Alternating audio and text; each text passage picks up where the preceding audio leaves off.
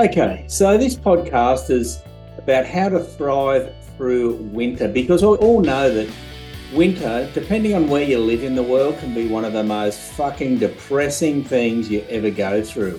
Luckily, in the southern hemisphere, it's not so brutal, but down in some of those southern states, it can be a challenge.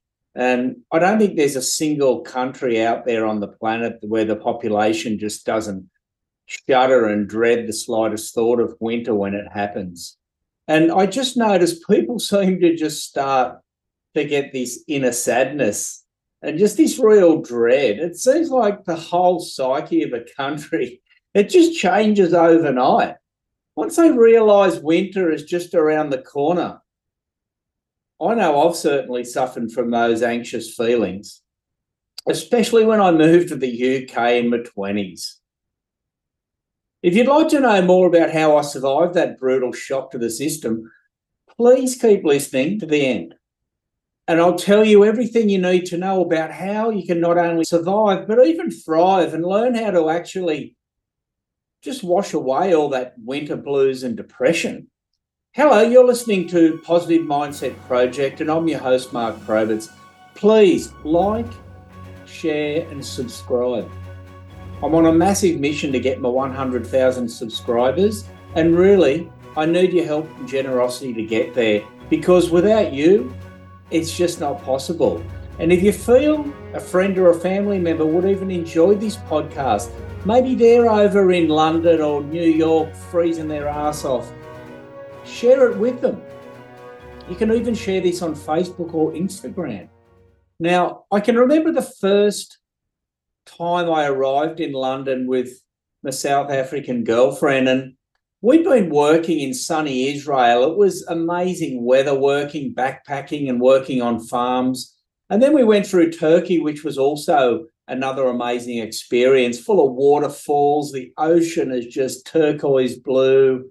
Beers were flowing. We were just having this amazing life. And then suddenly we decided we'd go to London for work. And so we flew into Gatwick Airport just outside London. And I think we only had about $200 to our name.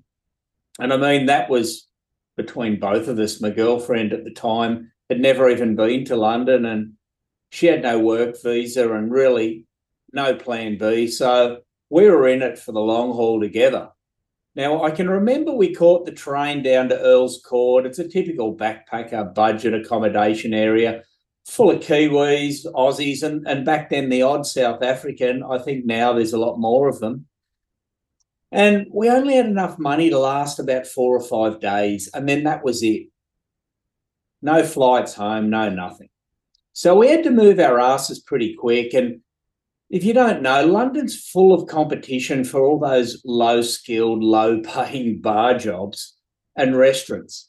And it was really hard to even get an interview, and you had all those kind of naysayer types of bosses, and they had so many people to choose from. So we were never going to get a job because we hadn't worked in hospitality before, and my girlfriend never had a visa.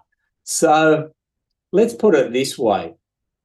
Things were going to be a little bit rocky, and we didn't have much going our way except the fact that our back was against the wall, and we just had to make it happen because there just was no plan B. And when you travel around the world indefinitely, there rarely is a plan B. In essence, we had to change our mindset to change our future. And the way we usually did that was just to have it right out then and there, have a massive argument. And I tell you, we took no prisoners. I can attest to that. We just throw our cards on the table and just go for it. And when I think back about it all, we were just releasing our fear and our limiting beliefs and seeing what we're capable of. The one positive thing was that after we finished insulting each other and arguing, we'd recover relatively quickly and we'd just get on to whatever task needed to be completed. Hey, at least we're pragmatic. One thing we never did was procrastinate. I learned really quickly that poverty doesn't afford such luxuries as procrastination. And I think that's why a lot of people never ever get out of their comfort zone. And I think it's also important to remember, if you are struggling financially or emotionally, you need to get to task as soon as possible. You see, once you can move from that victim and blaming mindset to a problem-solving mindset, the better your outcome will be and the sooner it'll happen. One thing that did go to plan was that we were able to get my girlfriend a work visa. Luckily, the situation in London for South Africans had slightly changed, and that was if they could find an employment agency that would sign them up and kind of sponsor them, they would be able to get a work visa for them. So that's how we got that done. And the next thing was finding a live-in bar job, because that was our only really option, because we had no money left for food or accommodation. And they were the jobs that you could just go and live in a bar, they'd feed you, they'd give you accommodation, and, you know, that was your safety net, really. And we were pretty much on the bones of our arse. And I think we had 20 pounds left between us, and we bought our ticket to a place called High Barnet. It was about 1 hour train ride outside of London. Now, I took this gamble because I knew one thing for sure, and that would be that no one would be bothered to go all that way for the job interview, because people wanted to be in London where all the party was. But the thing is, in London where all the party was, people weren't saving money. And you know what? My gamble, it fucking paid off, because no one had even inquired for the job. And the pub manager was just so happy that someone showed up, they basically gave us the job on the spot. And that was without any references or any experience. And we were actually so broke that we asked, could we start right away? Because, to be honest, we didn't even have the money to go back to London. This was a massive Hail Mary. But you know what? That's what happens when you believe in yourself. This was an all or nothing play, and we came up winners. So we basically took our backpacks straight upstairs to our room and started working that night. We just went and learnt the ropes just like that. And this all went well until we've been there about 3 months, I think, till we kind of thought of spending Christmas with our boss and sitting there eating Christmas dinner, and he'd become more like an overlord to us whilst we were living there and pressuring us, working all these shifts and doing all these extra unpaid jobs. So we decided we'd move to London to be near our friends, into this share house. And this was in Willesden Green. It was kind of struggle, kind of suburb. And I swear, after about 1 week of fine weather, when we got there, it just started to piss down nonstop every friggin' day for about 2 months. There was, at one stage, 16 of us living in a 3-bedroom house with 1 bathroom, and I can tell you the backyard was often used as an auxiliary bathroom by the guys. But luckily, we were the only couple in the house. So we had this tiny little room for ourselves, and that was pretty generous of them to let us have that. But the rest of them were all like sardines laying in their sleeping bags next to one another. We were the lucky ones, and we were really grateful of that little room. And we'd let people come in there when they just needed a break from everyone and chill out. It was kind of like everyone's kind of plot loss room where they just go when they were going to lose the plot. Now, places like London, they're just full of all these hopeful people looking for work. And as I said before, there's just this endless supply of low-skilled workers who'll pretty much do anything to survive. So this part here is where I go into my dark place for a little while, but I promise you I won't keep you there any longer than I need to. So just hang in with me to the end, and I'm going to take you on this journey. So back then, my life consisted of waking up, walking out of our house to find out it's just completely pissing down rain or drizzling, just enough so that you couldn't go outside. It was just unpleasant enough to be like that. Then it'd be about 5 degrees, pitch black. The sun doesn't even come up till about 10:30 in the morning and goes down at about 4 in the afternoon. And from someone coming from the Southern Hemisphere, I used to just walk out, open the door and just go, look, that's just unacceptable. And after spending 24 hours inside a 3-bedroom house with 16 people, you know, the walls started to get a lot smaller. And as for work, we would get the princely sum of £4 an hour to work as a labourer on a construction site, covered in shit.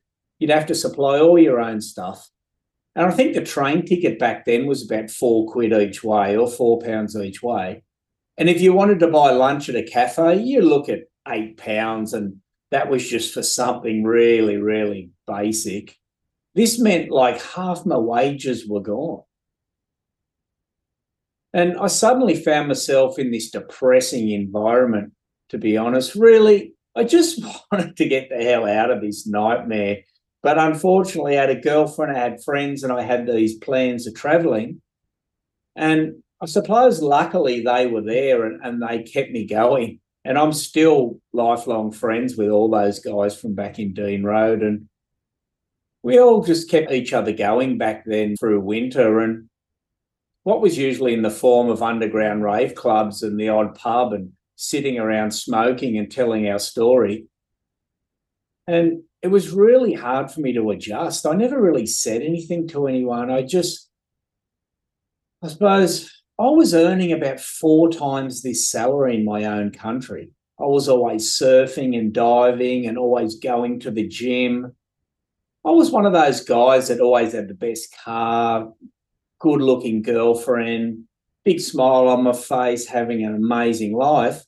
And now this new culture of being broke, freezing cold, no network, because your network is your net worth. So I'd lost my network, had no leads to get a decent job, and to make matters worse, no sunlight, pissing down raining for 2 months daily. And that was a really culture shock for me, and I'd never been poor before, and it was just starting to really affect me mentally. Even though I didn't even really know what mental health was back then, people didn't even speak about it. It tends to be more at the forefront of conversations these days. And I can remember watching as everyone around me, they kind of just turned this unhealthy, pasty, white, pale colour. We couldn't afford to go to the gym or buy decent food and have decent exercising, except for the rave club. And you know, going out, it was just determined by how the local weather was. Thank fuck I found a job at the end of winter and saved enough money to go to Africa for 6 months. That really helped me find myself again. And I met up with these really cool Aussie guys that had a car and a stack of surfboards, and they just said, Mark, jump in the back. You can ride our boards. You're the same height and weight as us. Just go thirds in petrol and food and come with us. And we went all over South Africa surfing and just really getting back to nature and enjoying that sun and the water and back into the surfing life. And I kind of just springboarded out of that and kept going. It was amazing. And after being out of the water for like 2 years, one thing I learned about myself is that my body's made up of around, 80 to 90% water. I was carried in water before my birth. And now I know I don't do well when I'm not in the water. And since then, I've never lived far from the ocean. I've always lived in walking distance to the ocean. Even up to this day, when I'm recording this podcast, I'm looking at the ocean right now. There's just something about the healing properties it possesses. And I've spoken to people from the country who say to me, oh, I'm not a water person. I don't understand that. I only know water people. That's what I understand. And I even came home and became a scuba instructor after that nightmare in London. And that was so I could go and do it all over again the right way. And for me, that was teaching scuba diving in exotic places all over the world where it was summer all the time. And you know, it even led me to the chance encounter with my wife. And That's given me everything, and she's given me everything and got me to right where I am right now. So I know one thing, having the right mindset and being in the right type of environment, it's key to being happy. Now, here's my top 10 tips for surviving winter. If you're in Europe or whether you're in some of those southern states that are really cold, first thing I'd do, which we didn't do, was have a good quality vitamin D supplement.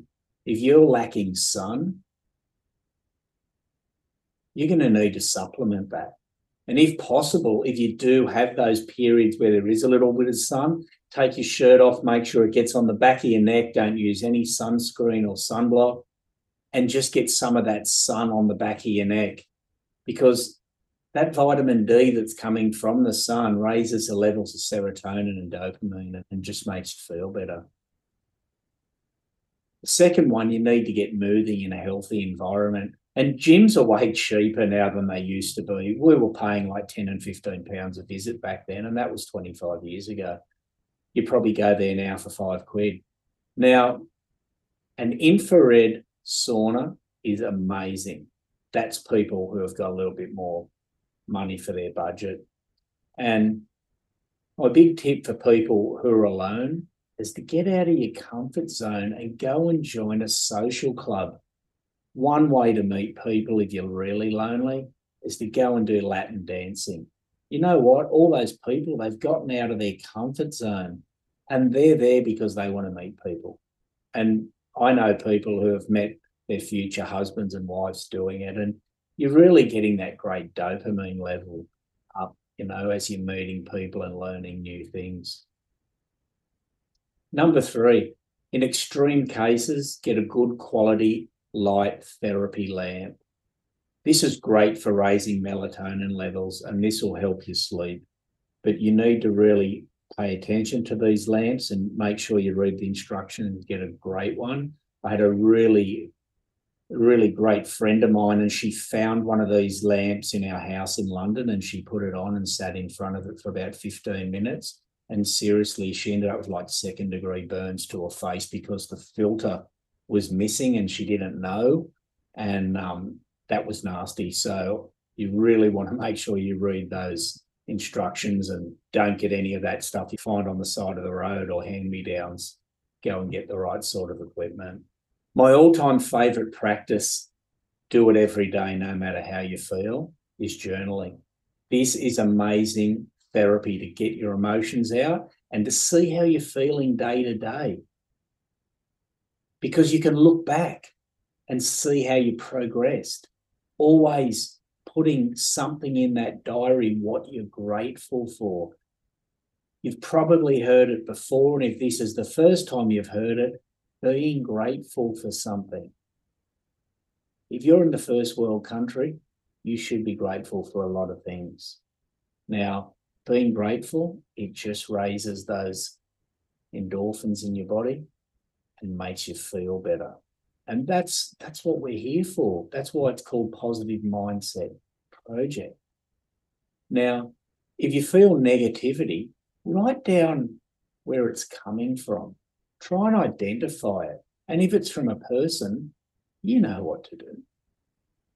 6, if possible, this is for higher income earners, try to restyle your home and put happy colours in there.